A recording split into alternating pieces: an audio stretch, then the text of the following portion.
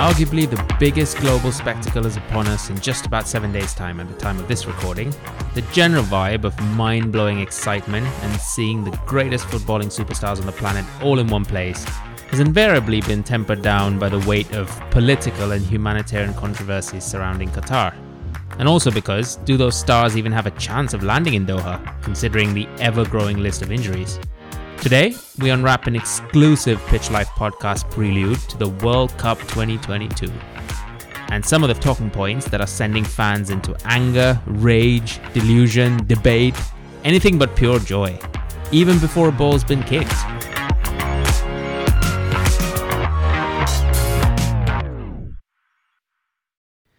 Now, this is a very controversial topic, right? I mean, there are so many facets to the World Cup that raise eyebrows. But the two main issues that come to my mind, at least, number one, and this is something the morons at FIFA should have really considered right at the start. Should the World Cup actually be happening in Qatar to begin with? And number two, the human rights record that has tarnished the country's image. And, not to mention the timing of all of this. I mean, a World Cup in November and December is an absolutely insane decision. I see how we ended up here, given, the temperatures in June, July in Qatar. But, before we start this episode, there is one thing that I do want to point out. So over here on Netflix, in the American catalog, they've got this fantastic mini-series on FIFA that's currently trending. FIFA and Uncovered, I don't know right? if it's a FIFA Uncovered. Yeah, so you are aware of it. Yeah, I haven't watched it yet, but people say it's amazing. You should. It's 4 episodes. Each episode is an hour long, and it's not, focused on the World Cup in Qatar, necessarily. It goes into FIFA as a whole. It talks about how FIFA began, at what point the corruption started to seep in, the scandal after scandal that have happened. There's an episode dedicated to Sepp Blatter, who everyone knows. I binge watched that series, and I would highly recommend it. If you haven't already seen it, you should, because honestly, it's going to make things far more clear to you than we can. Well, that's a really useful plug for Netflix right there. But I guess back to the general question, right? Is Qatar, as a footballing nation, big enough to host the World Cup? Or is this just a result of what you just mentioned, right? Corruption, sports washing that goes on in this beautiful sport. I mean, even the timing of the World Cup, you just mentioned November, December. They've moved that, which is absolutely insane for such a massive tournament in the middle of the European calendar, probably even the South American calendar, right? And then the human rights record, which obviously we'll get into in just a bit. Now, you mentioned corruption. I think we'll need to be pretty brief on this point because there's just so much to talk about. It is absolutely crazy. And honestly, if we had to dig into every single thing that happened, we'll be here recording for days. We'll never finish this episode. Editing will never take place, and we'll never get it out on time, which, let's face it, we have a problem with as it is. Yeah, that's absolutely right. I think less time spent, the better, and I think we want to focus on the football here. But, let's start with the corruption. I remember this was a major theme throughout the whole World Cup saga when Qatar was actually, Qatar won the bid and they were announced as the 2022 host. Now, I know you've been looking into this a little bit, so what do you want to share? What have you found? So to look at how we ended up here, we'd have to start way back in 2009. I love how these stories start so back, but they're just full of shit all the way to the end. Oh, absolutely. Now, the way the whole bidding process works is there's this group of 24 people called the FIFA Executive Committee who all vote for or against a particular country's bid to host the World Cup, right? They have multiple bidding rounds. With each round, the country that receives the lowest number of bids is eliminated from contention. So this goes on and on until there's only one country left standing. Now, for 2018, it was Russia. And for 2022, it was Qatar. And all of this took place in 2010. So a year or so after the whole bidding period started. Yeah, so basically how they've always operated, right? And the fact that they call themselves a not-for-profit with $1 billion in the bank is just shady enough for me. I don't even want to know what kind of other shit goes on in these bidding rounds. Yeah, I mean, honestly, after a point, they stopped calling themselves a non-profit organization, and it's referred to more as a bank anyway. So for them, this is just, business as normal. Now, the key difference here is that there were widespread rumors and accusations of executive committee members selling votes in favor of particular countries. I'm not going to discuss Russia too much because that was already 4 years ago. But looking at the current World Cup, Qatari officials faced a lot of criticism about trading votes for favors. Now, there were investigations at different levels and by different law enforcement agencies. The FBI got involved. The British and Swiss authorities were involved, and it became this massive thing, There even was this independent prosecutor who was brought in to inspect the evidence, and, well, this guy went on to lead the investigation and publish the report. But here's the kicker. Do you want to know the kicker? Tell me. Qatar was cleared of any wrongdoing. Now, here's the thing. I couldn't believe it either. But I would like to point out that this comes with a huge, massive as fuck asterisk. All right. I mean, as things do with FIFA, Absolutely, yeah, definitely. It's the FIFA way. Now, the lead investigator did say that the way FIFA came to a conclusion on his report was incomplete and misrepresented, which means that while it might have cleared Qatar of buying bids, it didn't completely acquit them. They were involved somehow, and that's been hidden from the general public because of how FIFA handled the report and buried it. I know I've heard this before in many ways, shape, and forms, but it's just incredible. Every time I hear it, it just seems more shocking than the last time I did. Now, there's more to the story, but in the interest of keeping it brief, various law enforcement agencies, like the ones that I mentioned earlier, they carried on their investigations. A huge load of FIFA members were arrested, but none in, direct relation to the Qatari bid or, the whole system of buying and selling votes. Now, there have been arrests done under various reasons, embezzlement, money laundering, all of those typical financial crimes. In 2018, it was Sepp Blatter who was in charge when this whole fiasco was ongoing. He himself said that Qatar had used a black ops, quote unquote, black ops committee to essentially buy the rights to the 2022 World Cup. And it really seems like a case where everyone knows that Qatar bought the rights to the World Cup and no one outside of FIFA knows how it was done. I mean, how is there not a movie on this already? I mean, this is just, Hollywood stuff. Well, there isn't, but the Netflix show I mentioned, watch it because it goes into crazy detail about how all of it is done. I could parrot off everything that I saw in that episode right now, but like I said, we don't have the time. To boil it down, they essentially gave members of different organizations, like UEFA, CONCACAF, the African Committee, the Asian Committee, all of the members of those committees were essentially given tens of thousands of dollars to further football development in their countries. And that is how we've ended up with Qatar as World Cup hosts for a tournament that is going to be played in the winter instead of the summer. For me, I mean, it's just a simple fact, right? You're giving the World Cup to a country that isn't even a major footballing nation. And I mean, not even major. True. I mean, they don't even qualify for most tournaments. And back when this was won, they didn't have the infrastructure to build or host a World Cup either. They've literally built everything from scratch. Stadiums, even full cities, even like your football villages of sorts, like how you have at the Olympics. They've literally built everything from the desert up. And it's ludicrous. I partially agree with you there. Look, I personally don't have an issue with a non-footballing country hosting the tournament. And, sometimes it can be good for the region, like, for example, if India were to host the World Cup, yeah, I would be okay with that. We have average facilities, but if it led to, furthering the infrastructure in the cities that it was held, well, then that's fine with me. I do agree with you that they didn't have the infrastructure for it, and that was, in fact, the other criticism that was leveled towards Qatar, that they were spending so much money on this.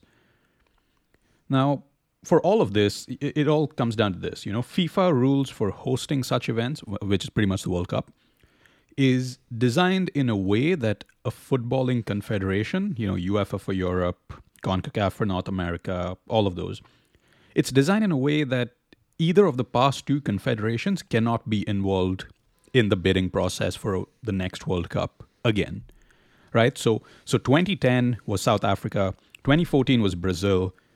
That meant that those continents, those confederations, were ineligible to host the 2018 and the 2022 World Cups. Even then, I'm surprised that there were no rules in place with relation to infrastructure and development. Going to a country that has zero infrastructure, that's just absolutely ridiculous.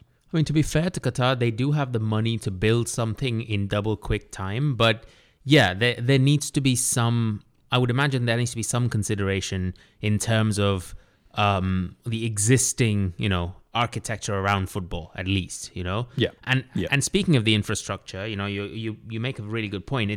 It's no secret that Qatar have gone ahead and built this mega city. I think it's called Lusail. That's just about 10 miles outside of Doha. So the World Cup's not actually going to be in the capital city. It's going to be slightly outside. And to, one could only describe it as what you would have in an Olympic Village type scenario, right? Where they build an entire community around a couple of stadiums that would host the matches. I went back and I was reading about this. Even as late as the 2000s, all that existed in this place called Lusail was a little fishing village alongside 3 small farms and the abandoned palatial house of the actual Sheikh of Qatar at that point, all built on this salt flats and rocky sand in the desert, literally nothing else. And just to think, it just amazes me that on December 22nd this year, the final of the biggest sporting spectacle on earth will be played there on that very ground in front of 80,000 people. The question is, did they actually build an entire city just for one sporting tournament? I mean, in essence, yes. And with the way FIFA operate, to your point earlier, this isn't the first time it's happened. I mean, even when the World Cup was held in Brazil, there was a stadium in a place called Manaus, which is basically in the middle of the Amazon rainforest. They built an entire stadium within a city that is not even accessible by road. You can even the materials used to build the stadium, and I think that one was even worse. It was like 110,000 seater stadium or something. Yeah, it was massive. Yeah, all of the materials used to build the stadium were shipped, across the Amazon by boat. They built the stadium. There is no footballing club in Manaus to this day. And that stadium just lies empty. Just sits there. Exactly. Yeah. So and in this case, I think money is no object either.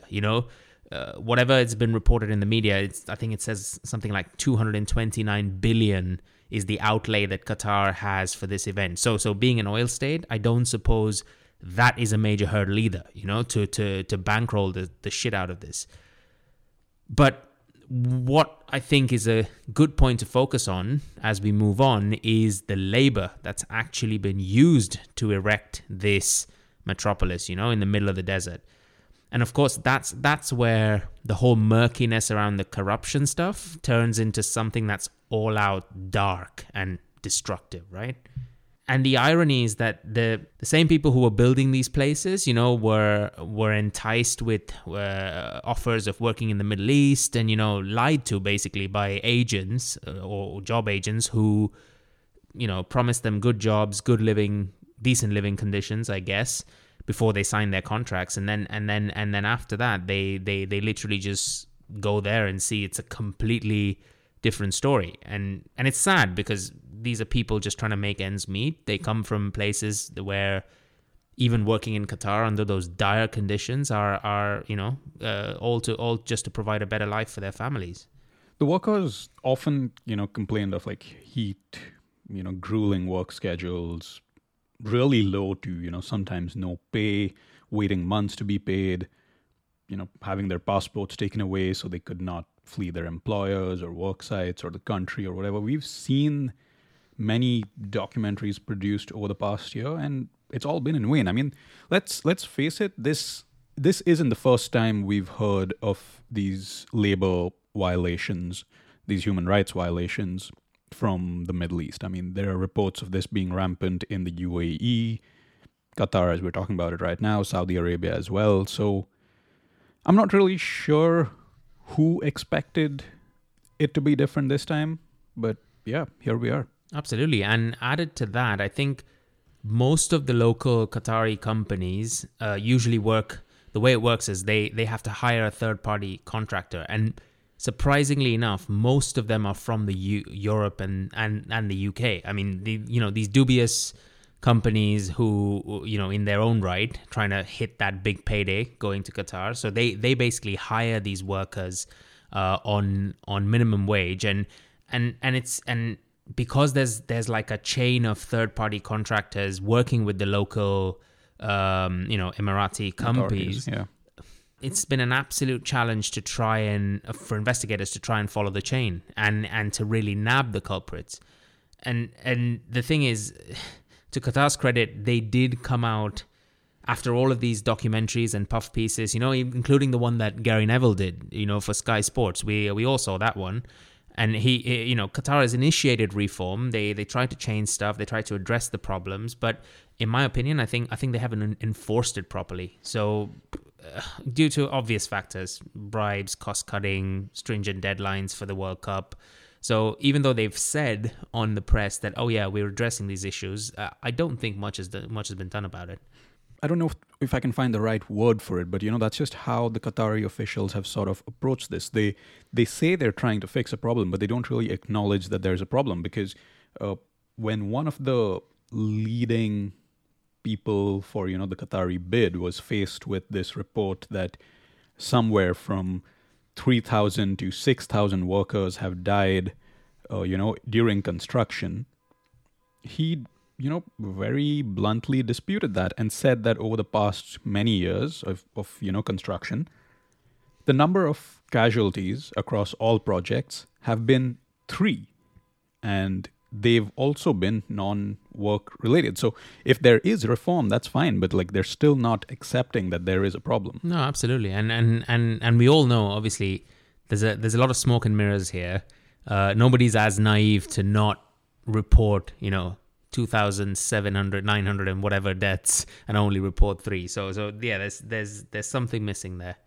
So Gianni Infantino, the current president of FIFA, and Qatari officials had this speech recently where they said everyone would be welcome to Qatar, regardless of origin, caste, creed, gender, religion, nationality, or, wait for it, sexual orientation.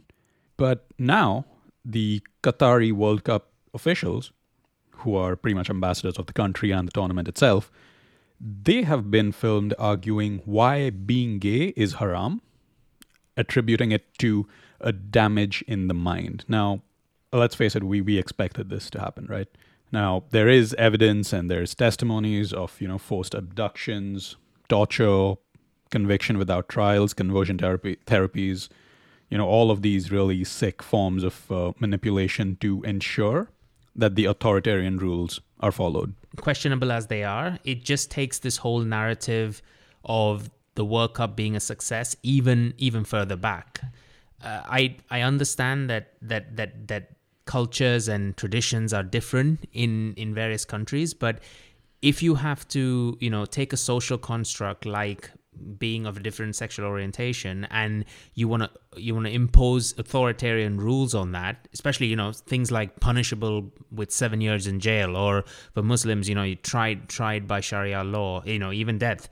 I question the safety of fans going there, and being able to freely express celebration and joy in their own way, because it's a joyous event after all, right? And Qatar, obviously, for the media, has clarified, fans will be kept safe, and but with the caveat that they will be safe as long as they follow the rules, our rules and norms, which is absolute rubbish to me, because you get in there, you watch a game, you follow the rules, and you go home. I mean, what sort of festival of football is that? I would like to add to that, being a very, stringent Islamic nation, people might not even be able to drink to celebrate. So, And speaking of which, Budweiser is one of the key core strategic sponsors of FIFA. They'll find a way. They will fucking find a way. You'll have non-alcoholic beer floating around, which I don't know if you've tried non-alcoholic beer. It's pretty good, pretty convincing. But I mean, let's face it, no one wants that. Yeah, absolutely.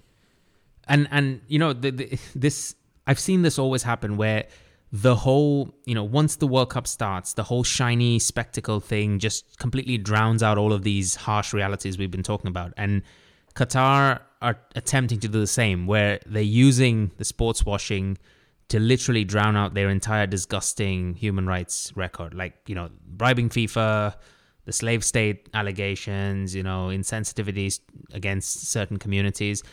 And like I said, normally when the first ball is kicked this time by Qatar against Ecuador in that first game, the whole euphoria and pre-event controversies will tend to fizzle out. I'm pretty sure of that. It'll just drown out completely when the fun starts, and then the whole damn shit will repeat 4 years on, just before the next World Cup, where FIFA decide to host it in some godforsaken country that doesn't deserve it. Oh, hold on. The 2026 World Cup is happening in North America. All exactly my point. Canada, US, exactly my Mexico. point. I mean, come on. The US men's national team? Who doesn't want to see that? Oh, yeah. It's the only way they can guarantee qualification. But anyway, we digress. Right? So, what was I talking about? Success. So, all of this stuff is essentially making that hill of success even steeper for Qatar. I mean, you pointed out something really important, which is timing, right? Timing of the World Cup. And that's something I wanted to briefly talk about. The original, now tainted bid for the Summer World Cup was switched to the winter. I mean, Sepp Blatter himself came out, a couple of weeks ago admitting to a clear and obvious mistake in awarding Qatar the winning bid. Not just awarding it to them, but also obviously awarding it to a nation in the summer, which would have been an absolute nightmare for a country in the Middle East. And the temperatures they have there. But, of course Sepp Blatter would say that now. I mean, considering he has nothing to fucking lose, he's literally been ejected out of FIFA. The sad part about the whole Sepp Blatter having nothing to lose, I mean, that's true. He's been banned from footballing activities for a long time. The thing is, he was responsible for a lot of the corruption that spread throughout FIFA, but he was not involved in the process of Qatar winning the bid. I mean, I'm going back to the documentary series on Netflix, but you're just gonna market the hell out of it, aren't you? We need to reach out to people from Netflix and tell them how much we've spoken about this, and we need to get some sponsorship. Absolutely. Wow, Netflix. That would be amazing. I mean, if we jumped from this level of podcasting to Netflix straight, wow, that would be monumental. But anyway, to bring you crashing back down to reality, as I was saying, Sepp Blatter was kind of against the Qatar bid even back then. He knew even back then that Qatar was not the right place. It's just that everything that happened behind the scenes was completely out of his control, and there was nothing that he could do. But anyway, here we are, a first ever Winter World Cup, and I don't know. I just feel like, they hadn't thought about this at all. I think Qatar just won the bid, and then a few years later, people were like, oh, wait, it gets really hot here during the summer, doesn't it? Maybe we need to do it some other time. And well, here we are, November 2022, looking at the World Cup. And the damage that a Winter World Cup brings, not just to the leagues in Europe, but it's almost a global phenomenon, right? I mean, we know about European leagues because we follow the Premier League, we follow other leagues in Europe, but it's going to be an absolute shamble, chaotic shambles essentially, because I have no idea what the footballing scene is in places like South America, for example, but in Europe, especially England, the World Cup is basically going to start is basically starting in the middle of the season, and players usually, if it was a summer World Cup, get a few weeks to go away. They get some vacation. The managers of the national teams get some time to kind of work with their players, get them into good fitness before the first game. Here, you basically have a scenario where teams are essentially playing their last league game or cup game, and within 48 hours are getting jetted off to Doha, which is incredibly disconcerting for whatever team you want to follow. I don't care if you're a Brazil that is packed with superstars. They're going to be suffering from massive fatigue even before the first ball is kicked. And people missing out on opening games, depending on how tired they are from the league, and conversely missing out on the resumption of their leagues when they go back, especially if their teams go far in the tournament. I don't know how much of a price that is to pay, either side of the World Cup. I mean, it's like Guardiola said in a press conference recently. I think over the weekend he was asked, how are you going to approach the game between Manchester City and Liverpool? I think it's the League Cup game. It's happening like literally a couple of days after the World Cup ends. I think the World Cup ends on the 22nd of December, and this game is on like the 23rd, 24th, or the 25th, like one of those days. And all Guardiola could say was, Klopp is going to have to play left back, and I'm going to play holding midfielder, because how else are we supposed to play this, He's like, I don't know what players I'm going to have. Liverpool don't know what players they're going to have. Yeah, I guess it's time for us to step up, which, I mean, I can understand his frustration because it's going to affect every single thing and everyone. But there is one thing that I just thought about right now. There is one thing that is guaranteed. That is that Erling Haaland is inevitable. Come on, don't compare him to Thanos from the Avengers. I mean, he is not inevitable. But yes, I will give you that. He's not headed to the World Cup, is he? No. Oh, Norway didn't qualify. I mean, you he's scoring hat tricks already, like it's nobody's business. You don't want to give him even more rest. Maybe I mean, the silver lining we can hope for here is that he loses match fitness. That is basically what everyone's hoping for. I'm glad you brought up the point of his match fitness, because coincidentally there is this news that has come out today, which, I mean, it's a pretty good Listen, honestly, I know what you're talking about. I don't even know if it's a parody. It might actually be true. I don't know. I mean, okay, so we're talking about the bid from, I think, Ashton City. Ashton. Oh God. So yeah, we're talking about the bid non-league from club. Non-league. Yeah, we're talking about the bid from Ashton, where they've pretty much gone to Manchester City and told them, Erling Haaland's not doing anything in November and December. Can we have him on a 1-month loan? Because it'd be better if he plays for us rather than plays golf for a month. And I mean, unsurprisingly, Manchester City turned down that bid. But how good would it have been to see Erling Haaland playing non-league football?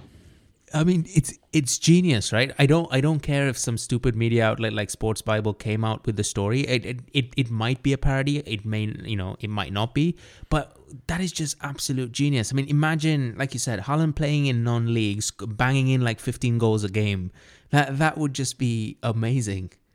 Yeah, and send out Mo Salah while you're at it as well. We'd get like a good comparison of how good those two players are. You know what we should do? We should basically ask the league to organize like this testimonial where you play 6-a-side with an all. Oh, you know what? Oh even God, better. I can't believe the Chelsea supporter is now promoting an All-Star game. Yes, I am. That's pretty much what Yes, this is. I am. I literally, my train of thought just kept going, and I realized, oh my God, this is the best time to have an All-Star game. You have the Salah, All-Star game coincide with the World Cup final, and we'll see which was the bigger sporting event. Hey! I don't mind. We have enough stars to have a decent All-Star game, coinciding with the World Cup, especially with the number of injuries to players going into the World Cup. I don't even think you're gonna, the teams we least expect will probably make the finals. So it's not gonna be like this, high-profile, on-demand pay-per-view event. Yeah. But I mean, look, you make a really good point. We don't know what the picture is going to look like before the World Cup. We don't know what the picture is going to look like after the World Cup, right?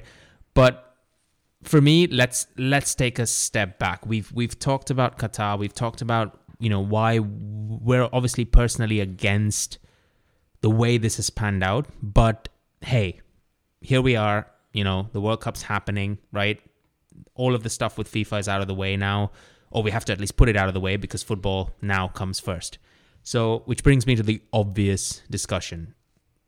Atrocious European schedule. I mean, the entire European schedule has been congested, especially for the World Cup. And all of the players have been basically treated like commodities here. Jetted off to the World Cup 48 hours after their league games, essentially playing every 4 days. I think we've played the Champions League group games in 4 weeks instead of the usual 8. So they've been heavily taxed leading up to November, right?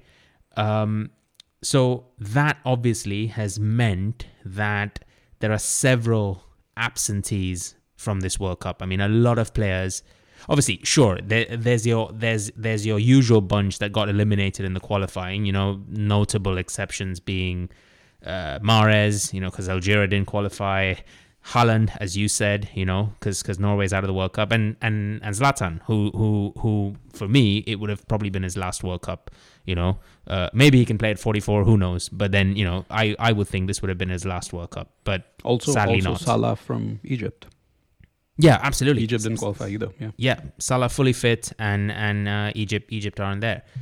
But the more concerning fact, I think, is the number of injuries. I mean, the superstars that are missing because of injury is just crazy. You mentioned Mo Salah, right? And Egypt not qualifying. Yeah, it's so ironic that Egypt didn't qualify at the expense of Senegal, and now Sadio Mane is injured himself. The man who single-handedly took Senegal to the World Cup, essentially, is now not playing.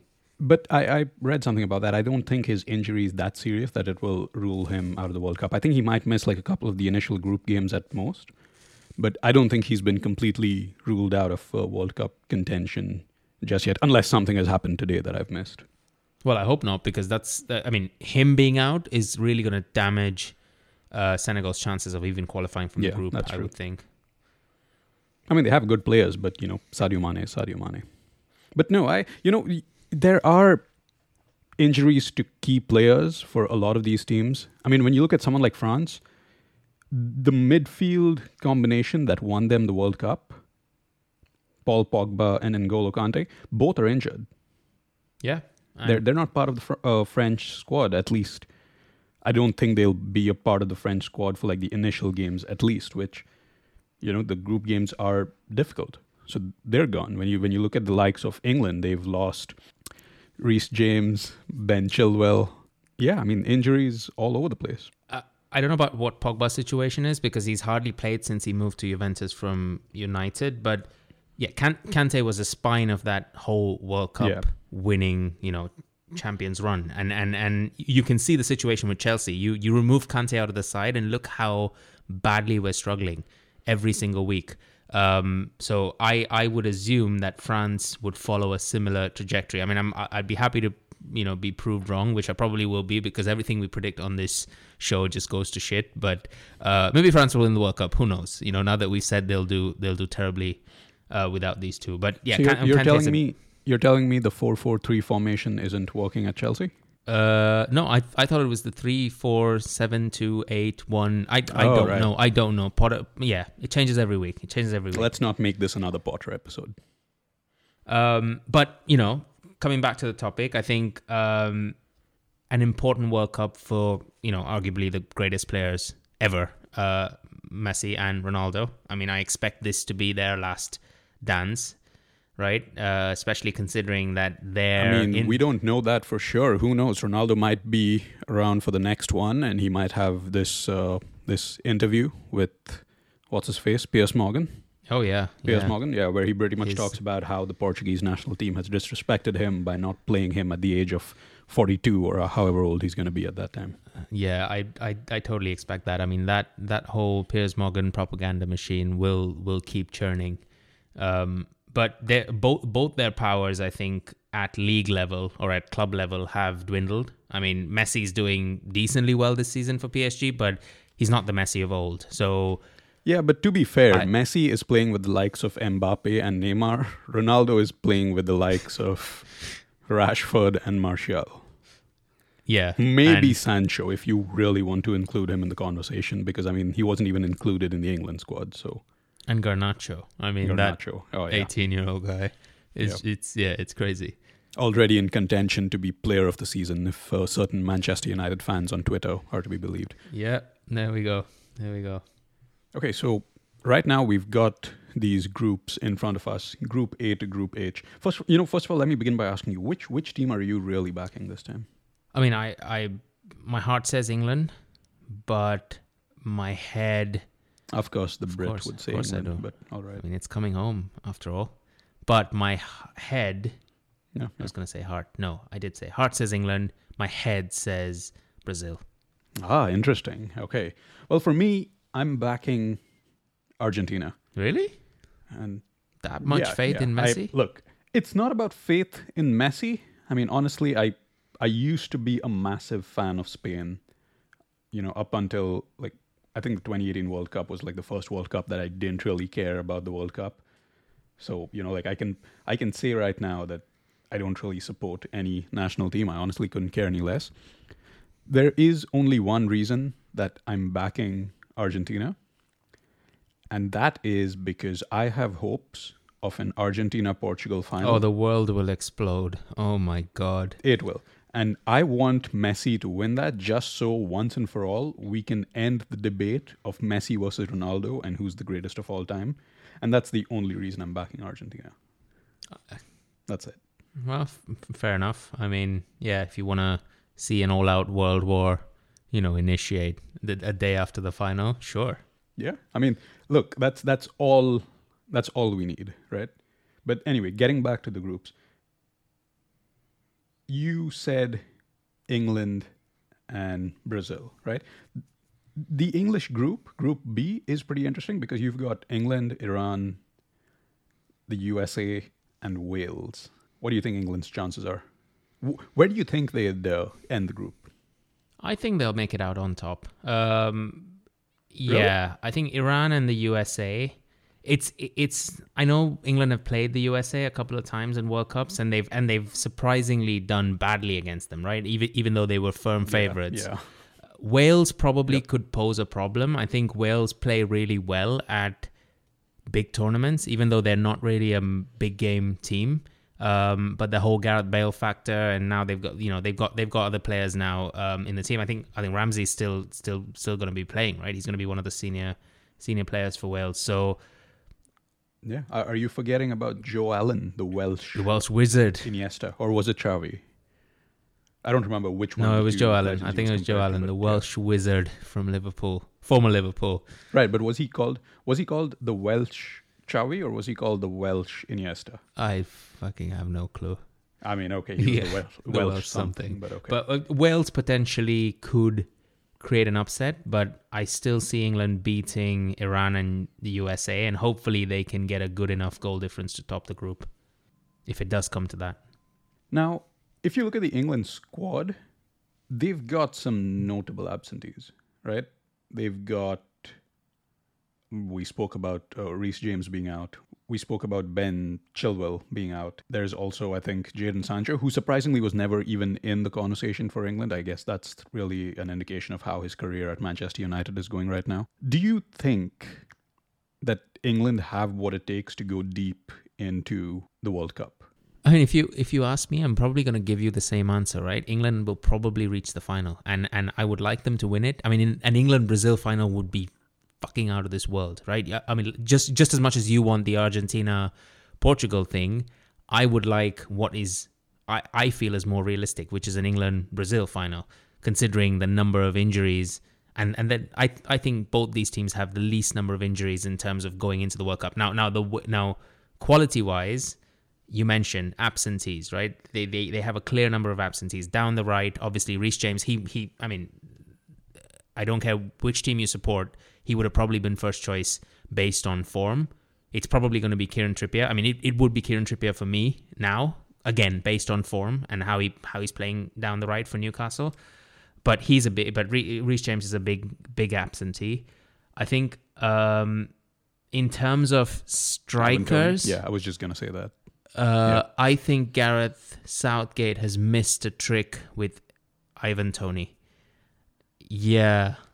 I don't think the roster of strikers, other than Harry Kane, who's probably an automatic choice, and Raheem Sterling to an extent, I don't think anyone else is an automatic pick. And people like Callum Wilson, fine, they've been good, but I think Toney has just been another level since last season. And just the fact that, you know, the day after the squad was picked, he banged in 2 goals against Manchester City to win the game at the Etihad. Just shows that might prove to be a massive blunder. Yeah, no, I was very surprised. I really thought he would make the England squad, and I was a bit disappointed that he didn't. But I mean, then again, it is Gareth Southgate. What do you do? So Ivan Toney did the whole, you know, shutting his ears celebration. Yeah. You know, I want to drown out the noise kind of thing after he scored that second goal. And Reece James basically posted on Twitter saying, to that image, saying, "If I speak, I will be in big trouble." You know, basically imitating Mourinho. Which you know, he knows what we're thinking. Toney should have been on that flight to Qatar. The other team you picked, Brazil. Now, this is a team that is a glutton for talent. I mean, they've got superstars pretty much all over the place. Are you really confident that England's defense will be able to hold up to Brazil's attack if it did come down to an England-Brazil final?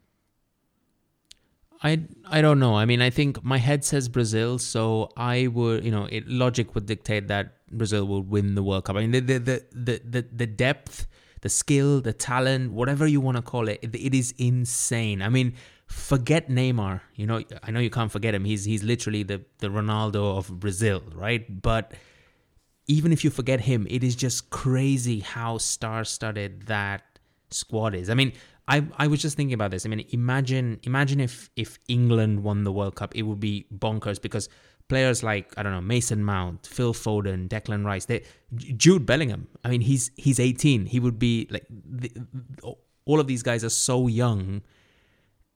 You know, most of them haven't won the Champions League, but they'd be winning a World Cup. That would just be insane. I mean, Jude Bellingham, he'd be the second teenager to ever win a World Cup after, do you know who the other teenager is to actually, well, there are 2 actually who won the World Cup. No, who were the other 2? Guess. Well, one was pretty recent. Wait, who was the young player of the year from the last World Cup? I told you, the 2018 World Cup, I just did not bother with that one. Who was it, Mbappe? It was Mbappe. It was Mbappe. So Mbappe, yeah, second teenager to score in the final and to win the World Cup, and obviously Pele being the first one. So it's going to be crazy. But the reason they have an edge over England in my supposed England-Brazil final is because it is just insane how many players can actually form a starting 11 team in any major club in the world.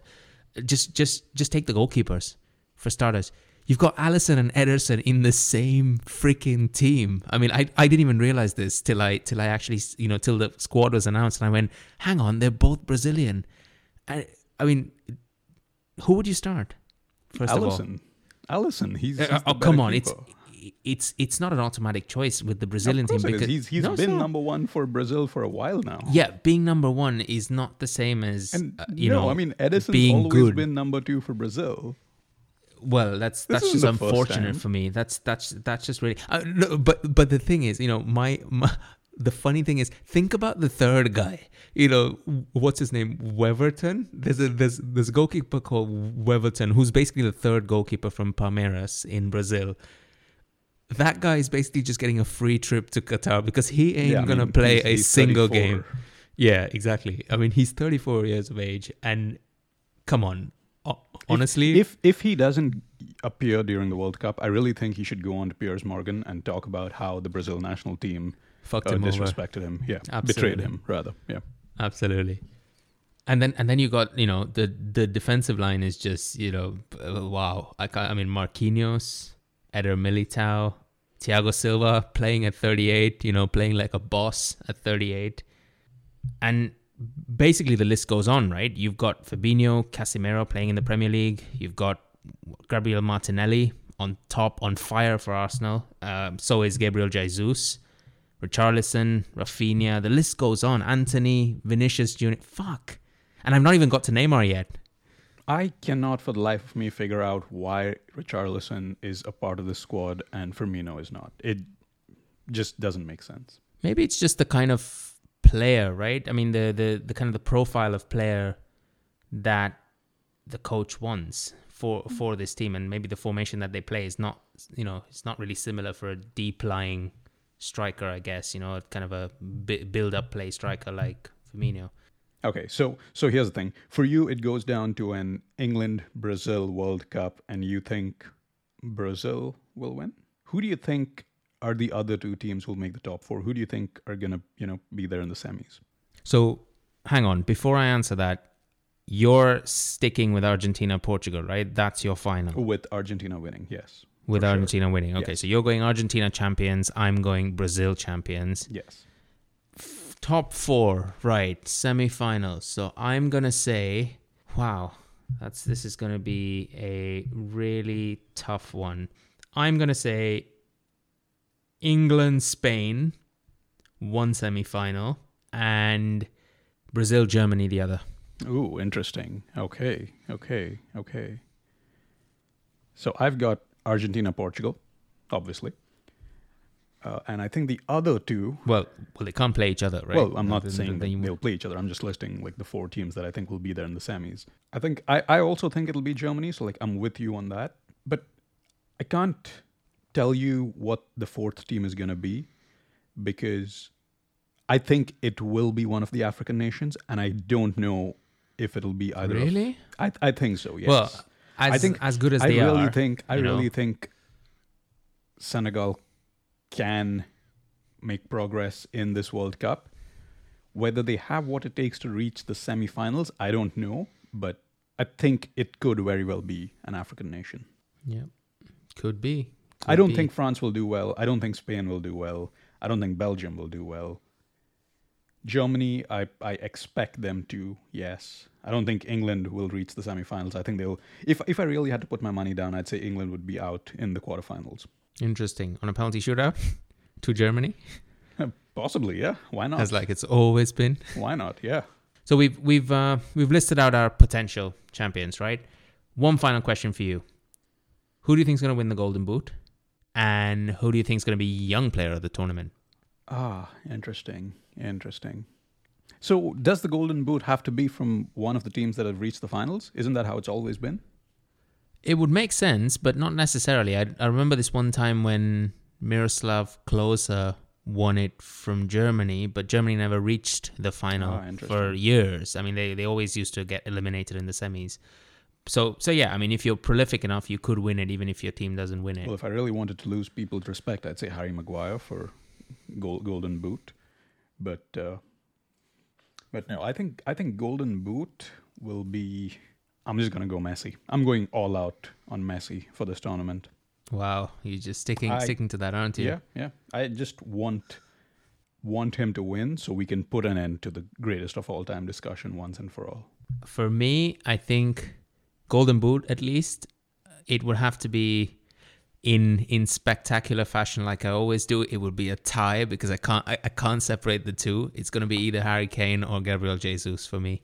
Okay, you have to pick one. Oh, Harry Payne. Why am I saying Harry Payne? Harry Kane being more of a focal point for England. I think it would be Kane would just pip Jesus because you've got too many goal scorers in that front line for Brazil. You've got Anthony, you've got Jesus, you've got Neymar. So they'd probably spread the goals between them. So I would say Harry Kane. And the crazy thing, I mean, the reason this is kind of a proud thing to say is because he, if he were to win the Golden Boot, he will most likely be England's highest ever goal scorer because he's 2 behind Wayne Rooney at the moment. Interesting. And even if he didn't win the Golden Boot, he's very likely to beat that record during the World Cup, which would be amazing. I don't think, and he has the Chelsea supporter backing the Hotspur legend. Interesting. Hey, it's all England now. We come together, right? Okay. We come together. Come on. When it's a question about coming home, we all come together. When it's a question about coming home and a question about standing out in the streets, throwing beer in the air. Yep. That's when you need the English. That's exactly what's going to happen. But yeah, Harry Kane, I think, is going to have a good 70 goals by the time he finishes his career. So that record's going to be near impossible to beat. But yeah, long story short, Harry Kane for Golden Boot. Okay. Who do you think is going to be the young player of the tournament? Young player. I've got to think about this one. Because, I honestly would have said Jude Bellingham, England. But I'm actually going to go with Jamal Musiala. Not a bad choice. A bad choice. I've seen him play very briefly. I've liked what I've seen. I think if he does play and does play well, I think he could be young player of the tournament. Yeah, fair enough. I won't disagree with that. I think Musiala is a great shout, but in my scenario, if England make the final, I think Jude Bellingham would be a great choice. Aw, you stayed till the end, you epic legend. We hope you enjoyed this episode of the Pitch Life podcast. Let us know what you thought by following us on Instagram or just tweet us at PitchLifePod on Twitter. You'll find our link in the bio. Give us a listen on Apple Podcasts, Google Podcasts, and Spotify, or your favorite streaming platform. Your support helps us grow into this global community we want to build, with ranters like us pouring our hearts out about this game we live to love. Until next time.